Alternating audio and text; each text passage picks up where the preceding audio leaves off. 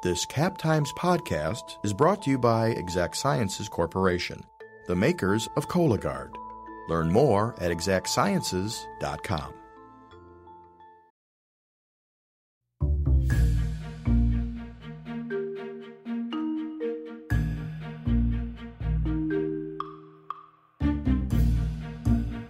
Hi, everyone, and welcome to another episode of Live from Cap Times Idea Fest.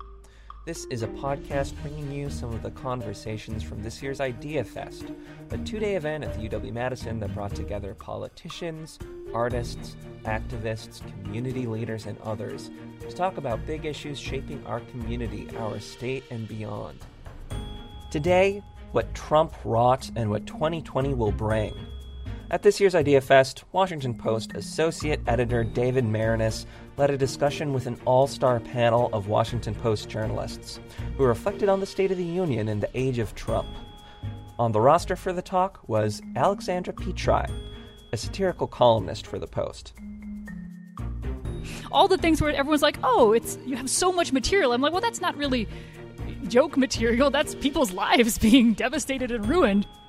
Catherine Rampell, a policy-focused columnist. Again, how do you maintain this sense of urgency about things that we're told people should just ignore? And Carol Leonnig, an investigative reporter for the Post. It is exhausting, and I love coming to Madison so I can take a little break from it. All right, I'll let David take things from here. I hope you enjoy the talk.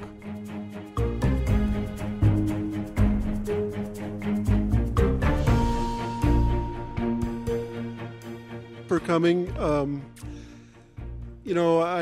I love Madison. As I've said before, it saved my family and changed our lives, and I like to give back to it in every possible way that I can, and this is one of those ways. And so thank you all for coming and supporting the Capital Times and local journalism and ideas.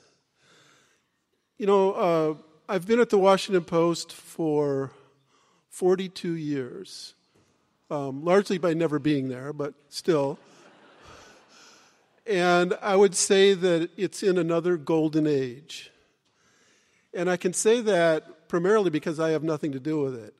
But these three fabulous writers have much to do with it. And I'm really excited to have them in Madison, in my hometown, and to bring their humor and wisdom and insight to all of us. On the far side, Carol Leonnig is a world-class investigative reporter.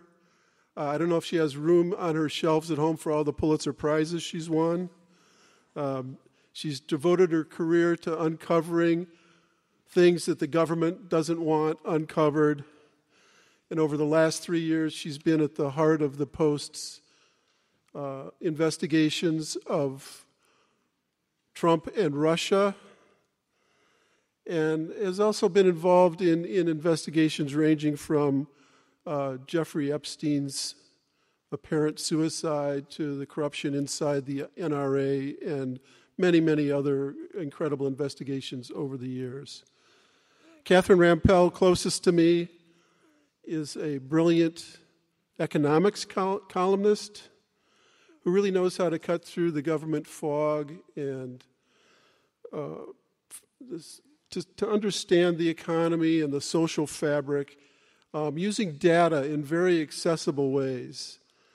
And among other things, one of the moments I enjoyed most, along with all of her columns, was her fabulous takedown of the sort of faux economist Stephen Moore when he was nominated to be on the Fed. Anybody who watched Catherine go on TV with him, it was really quite amazing.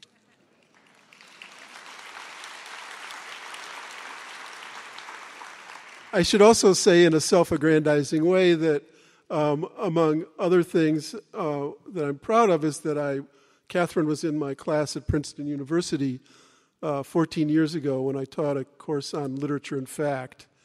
And at the end of that semester, I said to these students that I would take them anywhere against anybody else They were that good, and one of the main reasons for that was Catherine.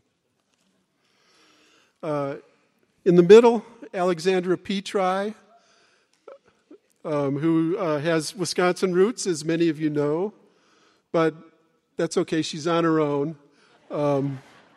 She grew up in Washington. Her dad was a congressman from Wisconsin, Thomas Petri. And I consider her my favorite satirical writer, the best in America. I was thinking about it, and I sort of thought she was some combination of The Onion and Mark Twain. But it's really not fair to compare Alexandra to anyone else because she's singular. And she makes me laugh out loud, which I don't do that often. And yet feel enraged at the same time at the things that she's revealing, the depravity of our government and our system. And also, nobody can write about bed bugs the way Alexandra did. We might talk about that later. So these three writers come from very different worlds of the Washington Post.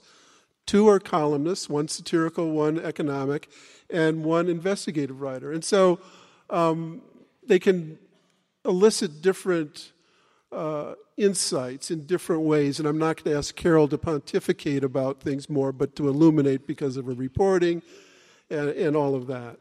But my first question to all three of you really has to do with the context of newspapering in this climate. What is it like to get up every day and deal with this world of Trump? And what are the most difficult aspects of it? What are the most exhausting, interesting parts of it? Carol, you go first. Happy to.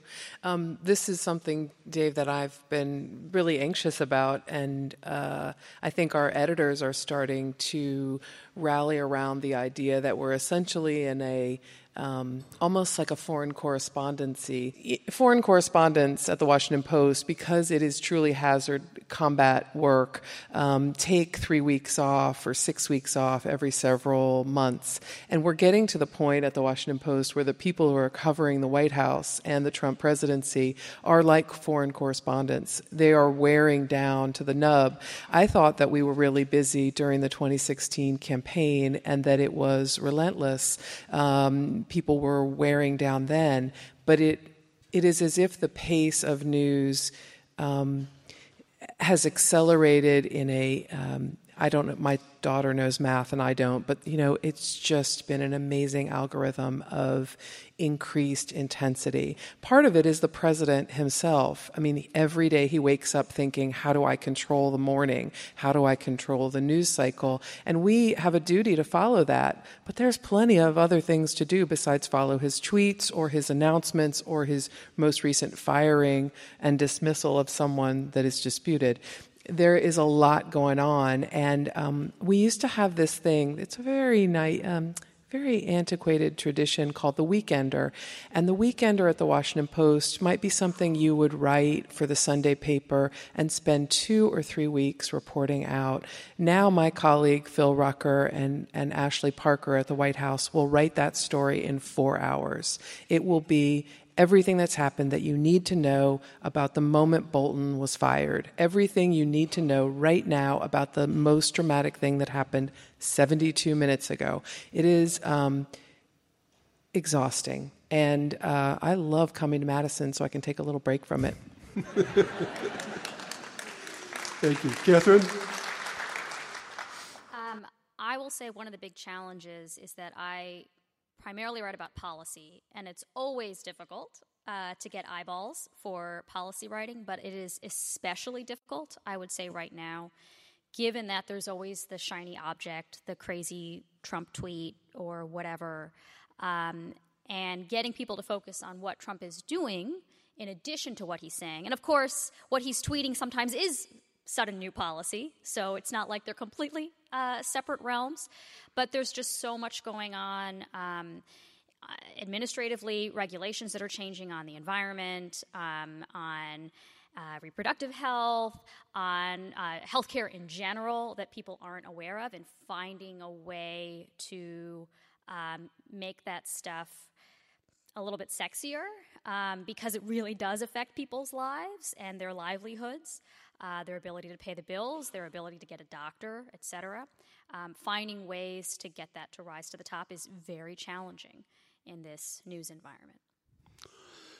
Alexandra, I mean, you've got so much material, but on the other hand, it's like it's writing itself, but you yet find ways to write it in fresh ways. How challenging is that?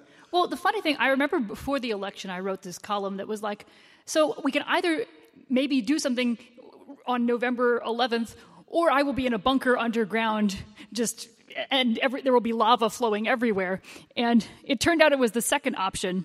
And I always said that sort of this would be a great... I would like a snow globe where the Trump presidency was happening, and I would like not to have to live in that snow globe, because I think all the things where everyone's like, oh, you have so much material. I'm like, well, that's not really joke material. That's people's lives being devastated and ruined. So it's like, on the one hand, it's completely absurd, but on the other hand, so little of it is funny. But everything is so heightened because Trump is this exciting black hole around whom time dilates, when you're like approaching it. And suddenly every week is about 80 years, I want to say, just like approximately. And so you have this dilation of time, and you have all of these people, these best, brightest people, pouring all of their thoughts and energy into what's essentially a vacuum. And anyway, it's a great time to be alive, and certainly a great time to be trying to write humor. So... Which you do wonderfully. How does the being called an enemy of the people affect what you do? And the whole notion of fake news and all the attacks on the press. It is a very stressful time because, I know why I got into the business, and I know why most of the people on my team, a political investigative team and Enterprise, we got into it because we thought, it's providing information upon which a democracy can act, upon which a republic can act, if you prefer that sentence. We wanted to have impact by providing that information. And now we provide that information, and a little less than half the country writes to us in diatribes and expletives saying that we are lying about the presidency and we are making things up to try to hurt him and take down the president. And for a while, that was disheartening, and now we're moving into the mode of, you know what, we just have to provide the information, and now we have another job in addition to the exhausting pace of this treadmill. The other job is explaining to people how we do our job. If you don't believe that we're gathering this carefully, accurately, truthfully, rigorously, scrupulously, then I'm going to show you.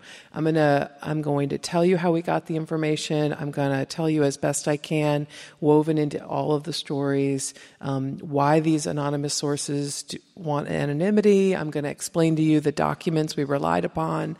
I feel like that's a new level of detail that I didn't really have time for, but I'm going to do it because, and my colleagues are doing it, because we can't let somebody or some entity or some political group decide that they're going to ruin our access to providing fact. Do you do that in the story itself? Increasingly. I mean, not as well as I would like because we're scampering to actually do the stories. I'll give you one example that really set the mark, which was David Fahrenthold's.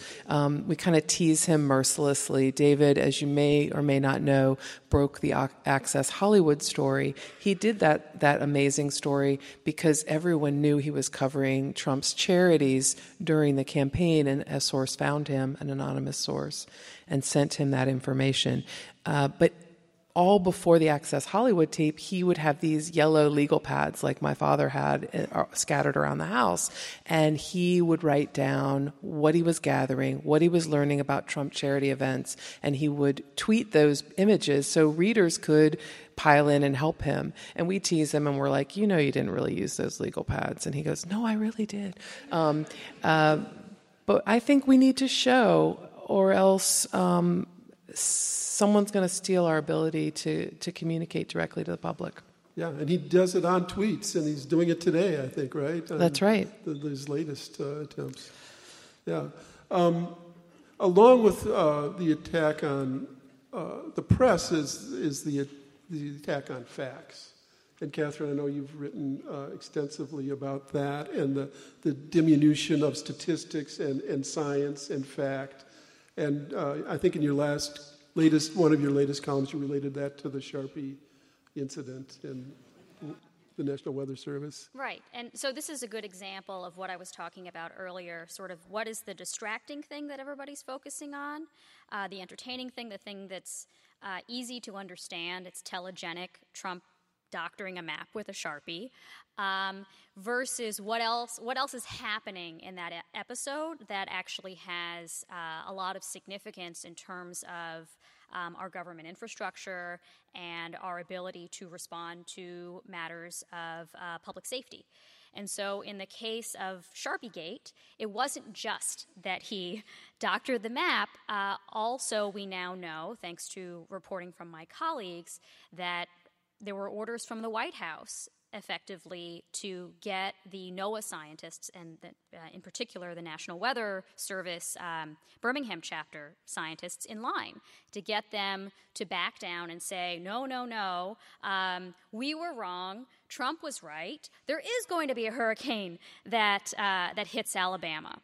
And this is really problematic for a number of reasons, of course, including that this is part of a broader theme within this administration of attacks on expertise, attacks on statistics, attacks on data, that, it's not just about, this is a silly thing that he did, and look how defensive he gets.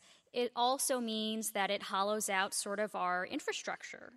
If, in fact, there are people who get fired. In this case, it looked like it was the political appointees whose jobs were at risk. But there have been effective purges elsewhere within the government that have not gotten as much attention. So there's the Economic Research Service at the USDA, which is a small but mighty statistical agency, an independent statistical agency. They produce a lot of data on crop forecasts, on cost estimates, on how we think about managing risk for our farmers. They produce research on climate change, on food stamps, on various other things that are sometimes politically sensitive. And because they have produced research that has proven politically inconvenient, it got the attention of the administration. And the administration decided that they were basically going to purge everyone there by announcing a sudden move of the agency away from Washington, D.C. to a location to be determined. Eventually, it was to be determined somewhere in the Kansas City area, and people had, 30 days to decide whether they were going to either move or lose their jobs. And something like 80% of the people said, I can't uproot my family, especially not on that time frame. So you have a number of statistics that are supposed to be published by statute that cannot be published, and that farmers rely on, and the ecosystem around farmers, all of the other industries that rely on agriculture also relies on, that it's up in the air, it's unclear what's going to happen. In the case of Sharpiegate and the meteorologists and other scientists who work within NOAA, even if their jobs are not directly at risk, you might imagine that their ability to speak freely about whether there is an accurate threat, whether there is in fact a risk of a catastrophic climate event, a weather event, that might be diminished going forward. And again, even if none of those things happen, even if people don't lose their jobs, even if meteorologists do believe that they can speak freely about the accuracy of risks, there's also a sense of credibility that's lost, right? We know that the risk that there are a couple of risks when it comes to warning the public about a potentially dangerous weather event. One is not telling them when the event happens. One is overwarning. And that, in fact, we saw one of the most deadly tornadoes on record in Missouri a few years ago was so deadly precisely because NOAA went back and looked, and they said that people had become desensitized to tornado warnings. So there are costs to this kind of nonsense. It's not just nonsense. These are actually life or death decisions that are being affected by these attacks on the credibility of our statistical agencies, the statistics and other facts that they produce, and the scientists themselves. Alexandra, can satire exist in a world without facts? Well, actually, I have a funny story about this, which is so. No kidding. Just a funny story about everything, folks. So in, I think, early 2017, I wrote what I thought was pretty obviously a satirical piece about how the headline was something like, Donald Trump's budget is perfect and will fix everything that's wrong with America by punching it in the face, or something like that. Some real subtle headline that I thought, well, no one can mistake this for a real news story if that person has a modicum of sort of sensibility. Not sensibility, that's like a Jane Austen thing. You know the thing that I mean. Sense. And shortly after it published, it got sent out by the Trump administration in their morning newsletter as a example of favorable coverage in the Washington Post. And so I briefly became real news, which was really exciting for me. Because people were calling me up. They're like, how does it feel to be real news? And I'm like, well, this is my dream. But it really was not very subtle. And so now I'm subscribed to the daily 1600 briefing because I want to see, am I going to make it again? Because I keep doing the same headline style. And so far, nothing. And they're all just sad headlines from the Washington Times saying Donald Trump is flawless and has done nothing wrong, which, unlike my headlines, are, unfortunately, I think, in earnest. So the trouble is that it's sort of like Poe's law, where there's a point when satire is indistinguishable from somebody who really means it, who just is not joking. And on the internet especially, these things can collapse. And one of the problems you see where a lot of the people who are sort of using hateful, just saying awful stuff on the internet is when prodded, they always say, oh, I was joking. Oh, can't you tell it was satire? And it's like, how was it satire that you were just yelling a slur at people? That doesn't seem satirical or particularly illuminating in any great regard. But it's interesting because there's been this sort of collapse of the borders of, I think, once you have facts starting to melt, then you get this Dali-esque landscape where the clocks are sort of mushrooming and it becomes difficult to write jokes. So whenever I write something, I have to think, well, what if someone took this seriously? What would happen? And hopefully I write it in such a way that at the end of it, even if you went into it thinking I maybe wasn't joking, you'll come out of it realizing that I was, but sometimes not. I get a lot of emails.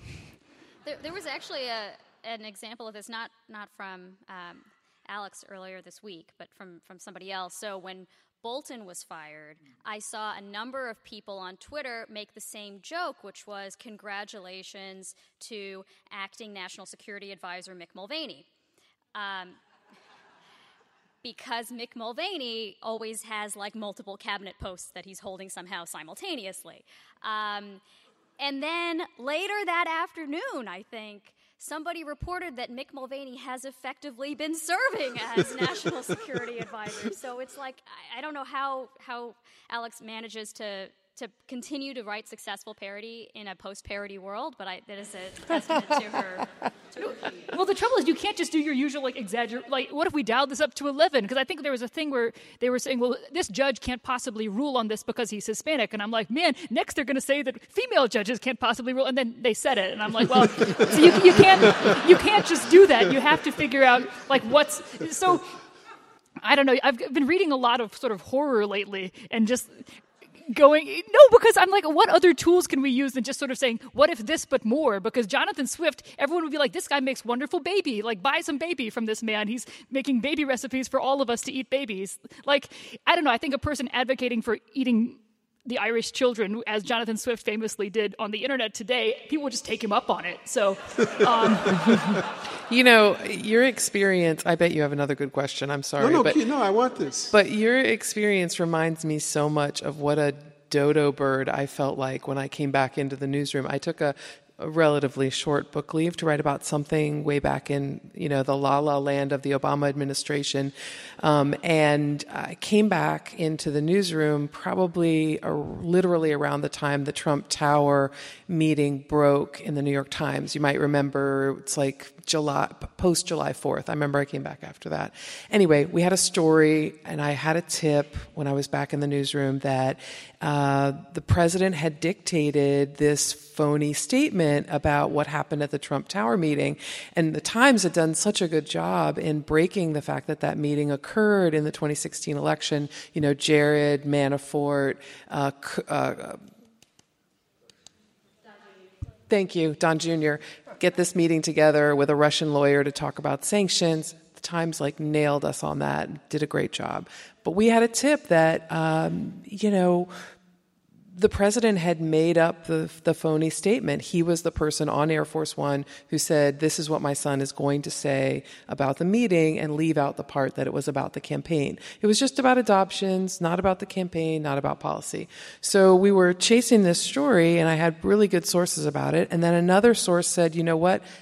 The president has been talking to lawyers to consider whether or not he can pardon himself. He wants to know, can he pardon his family members and can he pardon himself? So it was part of this string of reporting. Anyway, long story short, in the Clinton administration, in the Bush administration, in the Obama administration, I have been misled. I have been given information that omitted important facts, that spun things, blah, blah, blah, blah. But nobody's actually directly, factually lied.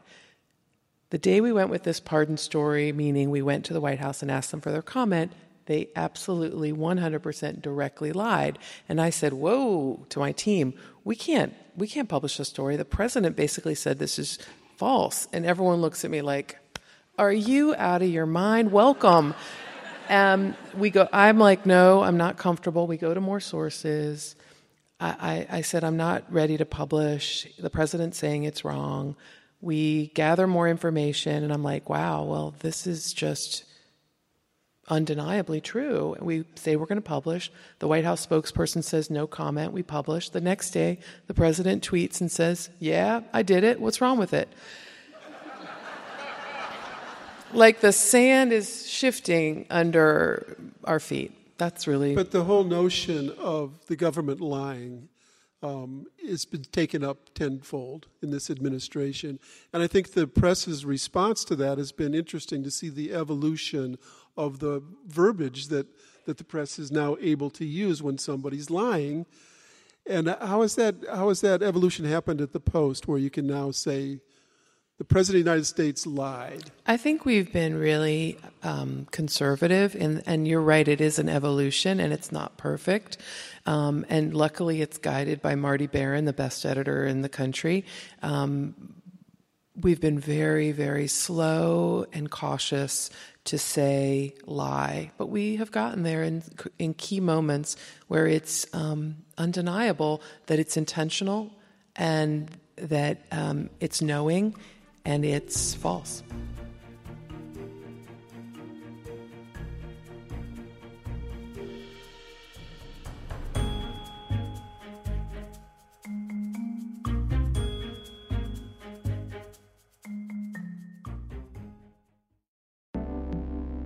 This podcast is brought to you by Exact Sciences. Join the Madison-based team working to lead earlier cancer detection. Visit exactsciences.com to view the company's hundreds of open jobs. When you were talking about parody and satire and how it's everything is really serious that you're writing satire about, the one issue that you had that it's floored me twice when you've written about the rampage of guns.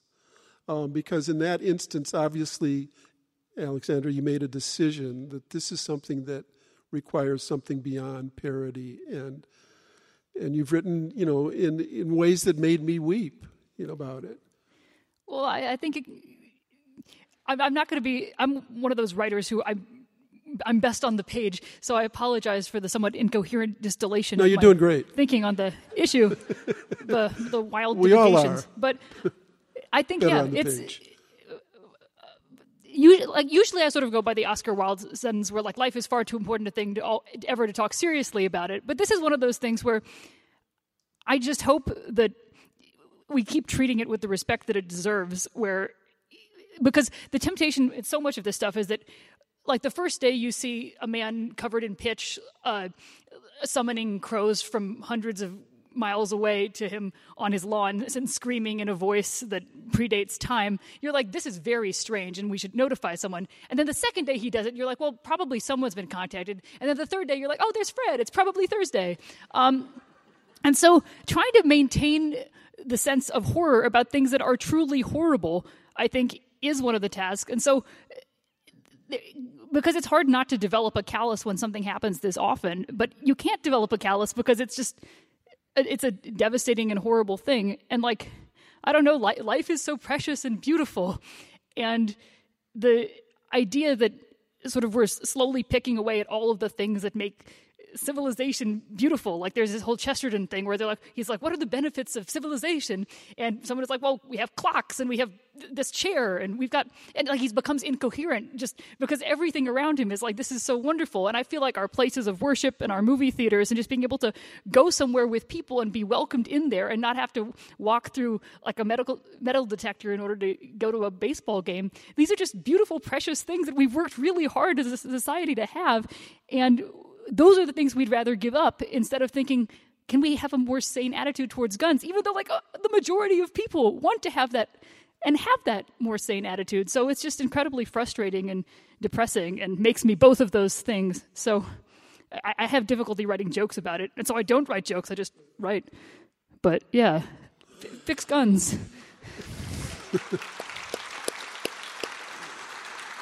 And Catherine, you wrote a very powerful column sort of entitled, What Are Republicans Afraid Of?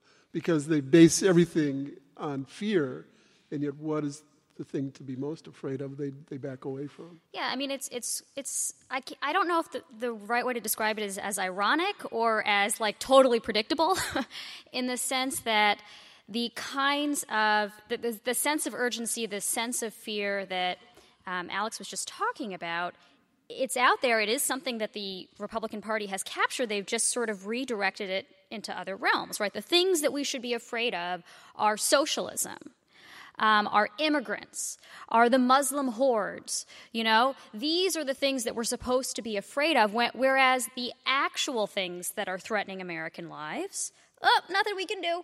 You know, there's just nothing to be done about guns, nothing to be done about climate change, which I talk about sand shifting, used to be a hoax, and now it's not a hoax. It's real, but it's not man-made. Okay, maybe it's real and man-made, but it's too expensive to do anything about. Nothing to be done. I guess we shouldn't be afraid. We should just move on.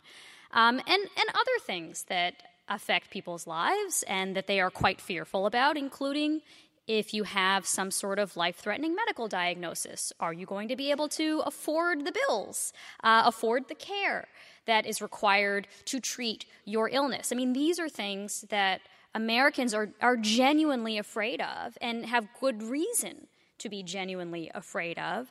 And yet, that's not where you see one of our two major parties focusing their efforts. It's all about displacing those fears onto these scapegoats, these imaginary threats of, again, the socialists taking over and the immigrants taking over. So it's hard to sort of figure out, again, how do you maintain this sense of urgency about things that we're told people should just ignore without sounding like you're the boy who cried wolf. And it's like, well, if civilization didn't come crashing down after the first however many hundred mass shootings, if civilization didn't come crashing down after all of these other climate-related catastrophes, or all of our people not being able to afford their health care, or whatever it is, I guess we should ignore it.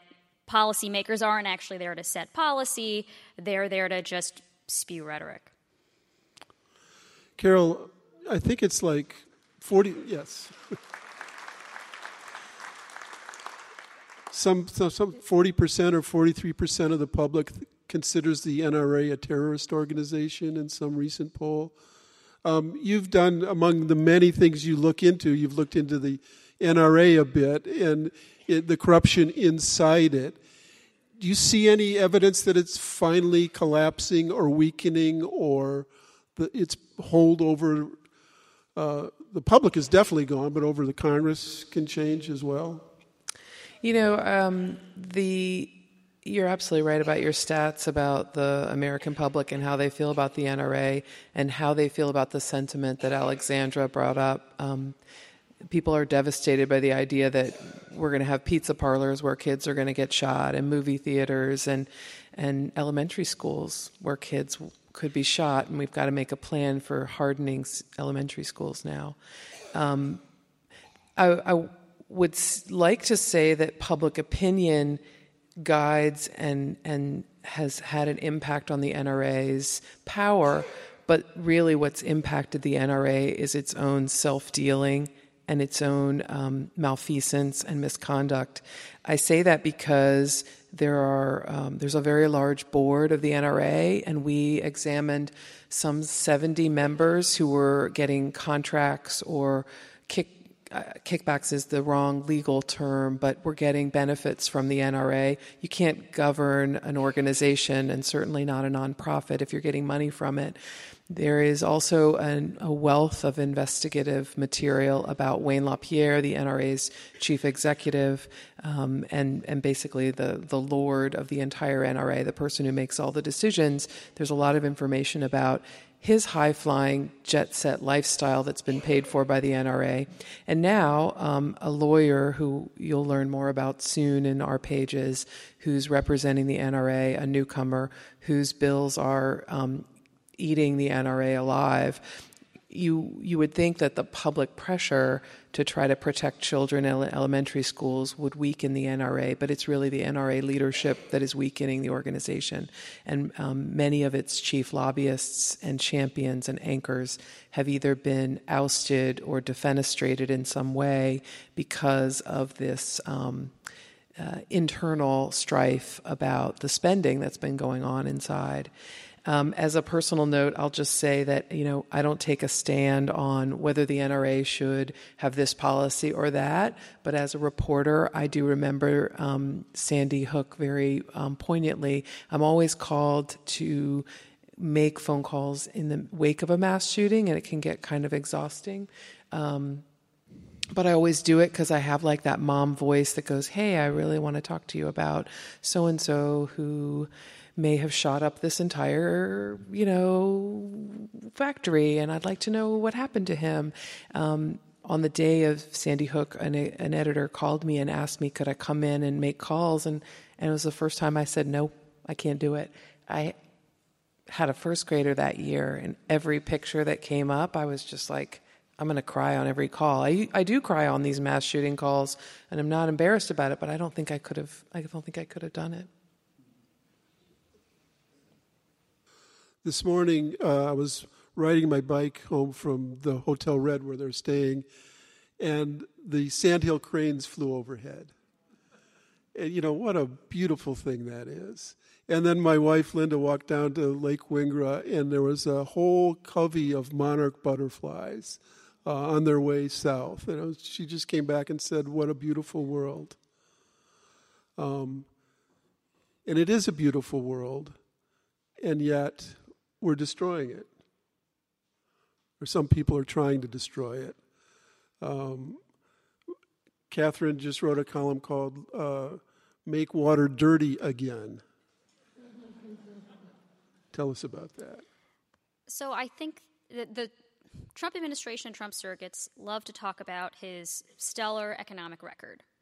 And that love him or hate him, maybe you don't like the tweets, maybe you don't like the throwing babies in cages thing, but, you can't deny that he has had this great impact on the economy. He's unleashed untold growth, except there are a number of problems with that statement, including that, for example, growth this year is expected to average, to reach about a little over 2%, which is what it averaged during the second term of the Obama administration. So, woohoo, we spent $2 trillion in tax cuts to get us to exactly where we were before.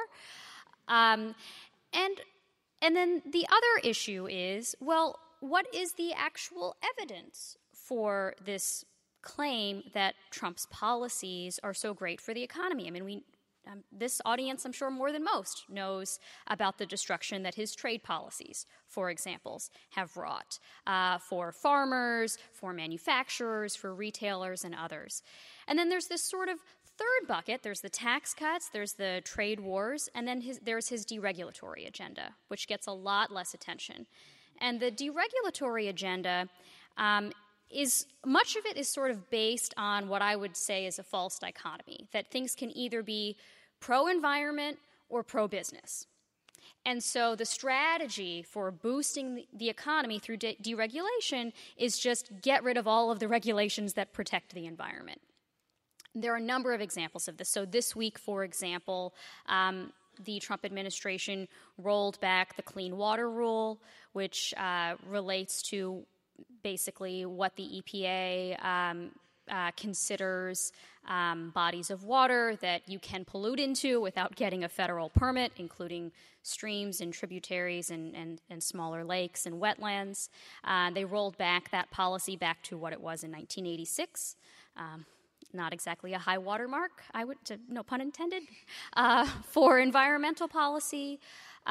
They have rolled back a lot of other environmental regulations that basically make it easier for power plants to dump more arsenic and lead into the water. They've rolled back policies that restrict how much methane can be released into the air, that allow the use of a pesticide that causes brain damage in children. And I guess the real question is, so let's say you do value economic growth and you think that on balance, the benefits of getting rid of these kinds of policies could outweigh the costs.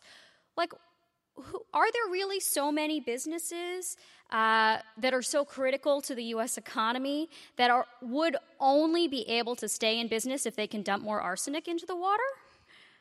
You know, it's hard to imagine that the kinds of policies that we're talking about would, even if you minimize their costs, would have the ability to unleash this untold economic growth. I get that there are probably a few businesses out there that are going to make a little more money if you say you no longer need a permit to dump toxic waste into the local wetlands.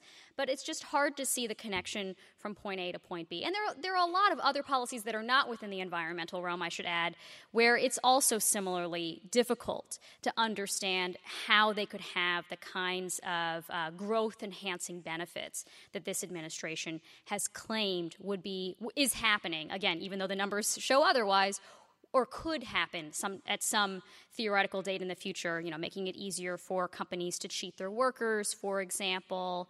I'm trying to think of some of the other cases that they've had. But anyway, if you can see what they've done on deregulation, and again, it's just very difficult to understand how you would see the kinds of effects they're claiming. And we're almost getting to the point where the companies aren't even asking for this. They're like, here, do you want to be able to hire children as chimney sweeps? They're like, no, we don't want that. That's from 200 years ago, in California. Yeah, exactly. So what is it? What's the purpose? To have a brag sheet? What's the goal? I think some of it is, again, they think if it's bad for the environment, it must be good for business, even though there are businesses that are saying otherwise. In the example of the car industry. The car industry, right? The car industry said, no, please don't roll back your fuel efficiency standards. It's going to cause a lot more uncertainty for us. They made a deal with the state of California. And now the Trump administration is basically weaponizing the Department of Justice to try to get an antitrust investigation against the car industry. So, the businesses that they allegedly want to help are saying no. There was a similar example with the Mercury Rule, I want to say. And there was another environmental, I'm trying to remember, the methane rule. And they renamed the methane something fun in they put out something being it's particles of freedom. And I'm like, this is very Bush era. But it was still... Yeah, well, I mean, a lot of fossil fuel companies want to be able to say credibly that natural gas is a clean or at least cleaner alternative to other kinds of fossil fuels. And if instead the Trump administration is saying, no, make it as dirty as you want, please, up the dirt, it kind of ruins their case in the long run. So, yeah, I think, to answer your question, I think it's partly just like sort of a facile understanding of the dynamics here. It's partly just like anything Obama did, we want to do the opposite, which is a theme not unique to their environmental agenda. We've also seen it with trade and with a number of other realms, the Iran nuclear deal. So I don't know. I mean, it's like own the libs, I think, is the policy. That's the only underlying theme that I can see. Carol, this summer I was able to spend a week with Mona Hanna-Attisha, the great pediatrician who exposed the Flint water crisis. And I know that full decade before that, you were part of a team that saw the same thing happening in Washington, D.C. Tell us about that and what you saw, why that happened, and what you learned from it. And now happening again in Newark. Yes. It's funny. This is just like I'm going to use this question to do my show, the reporting feature, as quickly as I can.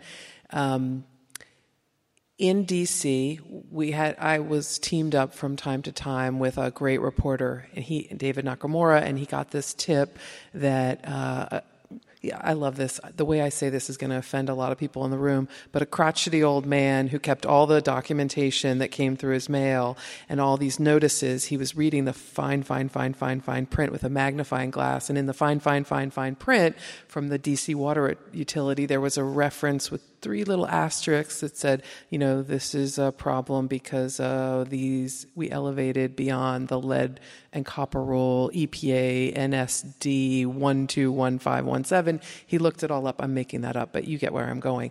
Anyway, David got this tip.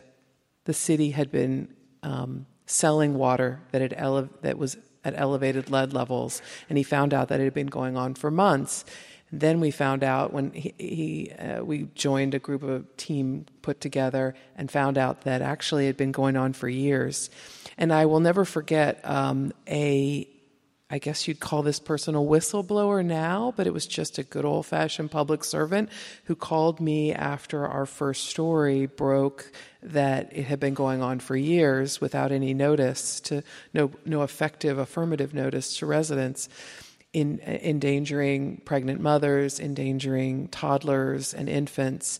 And he said, you need to look at the city's change in basically water disinfection. Their change in water disinfection and their water treatment caused this lead problem, not lead pipes.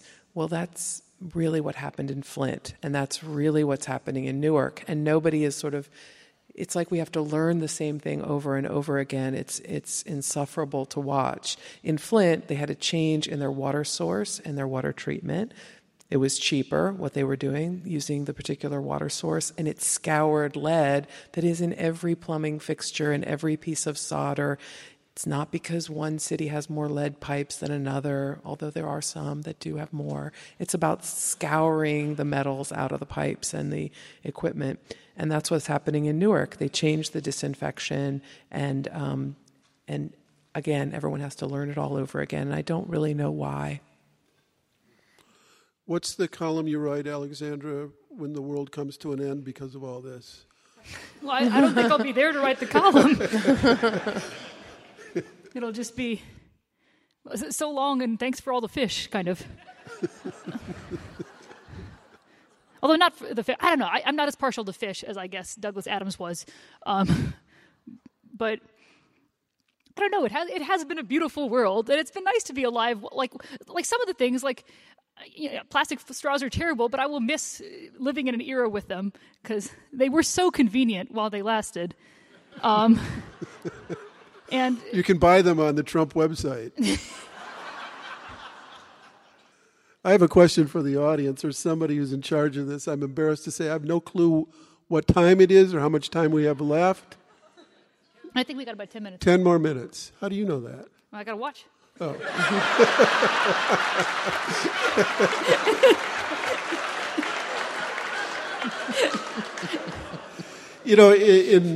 in some important ways, I think that along with all of that awful stuff, we're in an era of reckoning in terms of equality and, involving so many things, the Me Too movement, dealing with women's rights and gender equity, and but still in all these enormous fights. And Alexandra, I'm going to turn to you again because you wrote a column called "I'm a State Legislator and I'm here to substitute teach your biology class." Well, and I think that says it all. Yeah.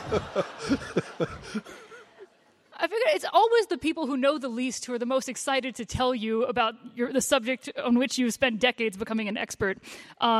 And it's like, well, I have lived experience of being a woman. And they're like, no, but listen, I've heard that the womb wanders through the body and makes you hysterical. And it's on this basis that I've now outlawed yoga pants. And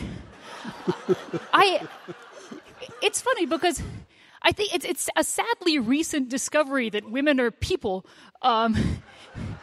You would think that this had been sort of around for a while, but like if you go back to the ancient Greeks, they're like, no, they're probably a different species, and they have 3 mouths, and it's all very confusing, and they do ololuga.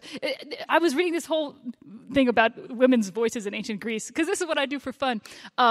But the point is, the delusion that women aren't somehow people has been a persistent one that's lasted for a long time. And I think one of the positive things of being alive now is that suddenly people are looking around and be like, man, things are bad now. And it's like, no, historically things have been bad for a very long time. And we've been sort of sitting on them and be like, well, we fixed it. There's all these things that we sort of thought, I'm like, well, growing up, I was like, well, maybe we fixed feminism in like the 60s, 70s. There was some point where they just fixed it. They did it. And I could just be anything I want to be. And then I had to keep moving through the world in woman mode, and which was what I describe it when I'm just sort of trying to go about my day. And suddenly someone treats me as a woman instead of just as a person. And it's the most frustrating thing in the world. And so trying to gradually sand down all of the things that keep people from just treating people like people is, hopefully that's going to be the optimistic legacy of this time period, is being like, hey, things haven't been perfect for a long time, but now we see the rot and we can try to cut it out and do something about it. And so seeing it is, at least, I think, that's a real gift, because there's this old Norse mythology. Sorry, now I'm going off a real... Keep going. So there's this idea... We're with you. Where, like, in Peer Gynt, is like you can get troll eyes, and suddenly you don't see the world as it is. You'll see this beautiful world, but it won't be the real world. And it's a wonderful gift. And I think you can choose, do you want to live in a world that you have access to real facts and data, and the things that you're scared of aren't real things, and the things that you see as beautiful aren't really beautiful? Or do you want to see sort of the ugliness of the world as it actually is and be able to improve it and live in a real place? And I think that's the crossroads we're at now. Do we want troll eyes or regular eyes? And I hope we pick the second option. But... Catherine, on a more serious note about women's issues, you wrote a column on economics saying women's issues are economic issues and economic issues are women's issues. Can you explain that? Yeah, so if I remember the piece correctly, it all blends together at some point. I think what I was talking about was that a lot of issues get sort of segregated. It was paid family leave. That you They get segregated as things that like only ladies should care about. You know, this is what they discuss in the powder room when they all leave the table at dinner simultaneously or whatever. Whereas, in fact, these are issues that affect families, and these are issues that affect what economists wonkily refer to as human capital formation and labor force attachment. So in the case of paid family leave, for example, this is, there are like lots of bleeding heart reasons to think that mommy should be able to spend time with their babies because their babies are cute and whatever else, and family values and all of that. And all of that stuff can be true, is true. But also, there are economic consequences to not allowing or not guaranteeing the right for not just women but parents more broadly to be able to have protected time in which they can take off from work Their jobs will still be waiting for them, where they can bond with their child, where the long-term, brain development and other things will be enhanced because there is that protected time, because mom or dad isn't stressed about being able to pay the bills in the couple of weeks, couple of months after the child is born, and that in the case of women, there's a fair amount of research to suggest that they're more likely to stay in the labor force, right, afterward, if they choose to do so, right? I'm not talking about mandating that, not saying that we dictate what people of either gender decide to do in terms of child care versus work or some combination of the two. I'm talking about choices, right? And that if you protect the ability for women in particular to return to their jobs, they're more likely to be able to return to their jobs and not just quit altogether, because otherwise, what's the point? And it's true not just for paid family leave, but that other, supposed women's issue, child care, right? Child care is incredibly expensive. I believe in most states now it's more expensive than like college tuition, which is just nuts, right? And that if you don't make it possible for families to be able to have the choice of getting help so that either parent or both parents can continue to work on whatever terms they wish to continue working, then you're going to have parents dropping out, disproportionately women dropping out of the labor force, and all of the human capital that you have invested in those women, and women are more likely to go to college now than men are. So there's, arguably more human capital that is being invested in women. All of that basically lies fallow. And so I think we need to rethink how we talk about these kinds of issues. They're not just women's issues. They're not just family issues. These are economic issues. I mean, you can call it a women's issue, but it's still a line item in the household budget, right? When you're deciding about how you're going to pay the bill for childcare or for a babysitter or nanny or whatever, or how you're going to make those kinds of household decisions. It's not just about the woman. It's not just about the family. It's about how does all of this interact with the local economy and the broader economy. Carol, why don't you end this? I think, Alexander, are we getting near the end? Yeah. Yes. Yeah.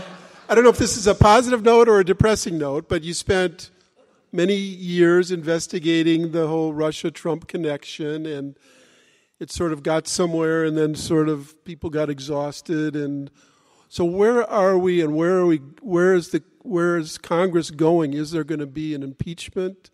What do you see happening, and where is it all? I could be proven wrong on this. Everybody. However, I would say that I don't see impeachment proceedings happening. Pelosi has put her foot down on this, Nancy Pelosi, the Speaker, on the argument that the public is weary. The public is not behind electing, in her case, Democrats based on more investigation. Mueller's investigation and report was kind of, I don't mean to be dismissive of it, but it landed with a bit of a thud because so many people were anticipating that it would find criminal wrongdoing by one person or another, or that it would be really clear, like a slam dunk description of high crimes and misdemeanors. And that was not the way that he proceeded. He decided not to decide whether or not there was criminal conduct. And all of you who followed the news carefully, if you're in this room in this beautiful day in Madison, then you've followed the news carefully. He decided not to decide. He decided it would be improper and unfair to accuse the president of criminal wrongdoing, and a slew of hundreds of former federal prosecutors said these pieces of evidence suggest criminal conduct. That's not enough for Pelosi, and I don't think that's what's going to happen. As one of my colleagues, who will remain nameless, at least for this setting, remarked, this presidential election will not hinge on impeachment proceedings. It will hinge on Donald Trump. Has he done enough to infuriate people that they get up and do something about it, or is his way of governing very blunt, very coarse, very pugilistic, appealing enough to people that they choose him again? And I think that's where we are. You know, when you say American public or the public, I think this public would say impeach. We will see. In any case, you can see why I'm so delighted to have these three incredibly talented writers here in Madison. And thank you all three so much.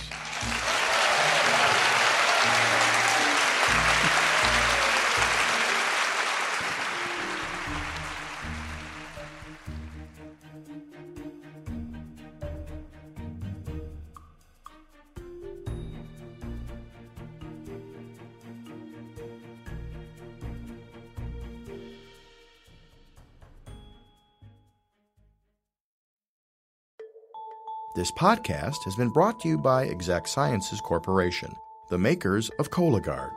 Once again, be sure to learn more at exactsciences.com.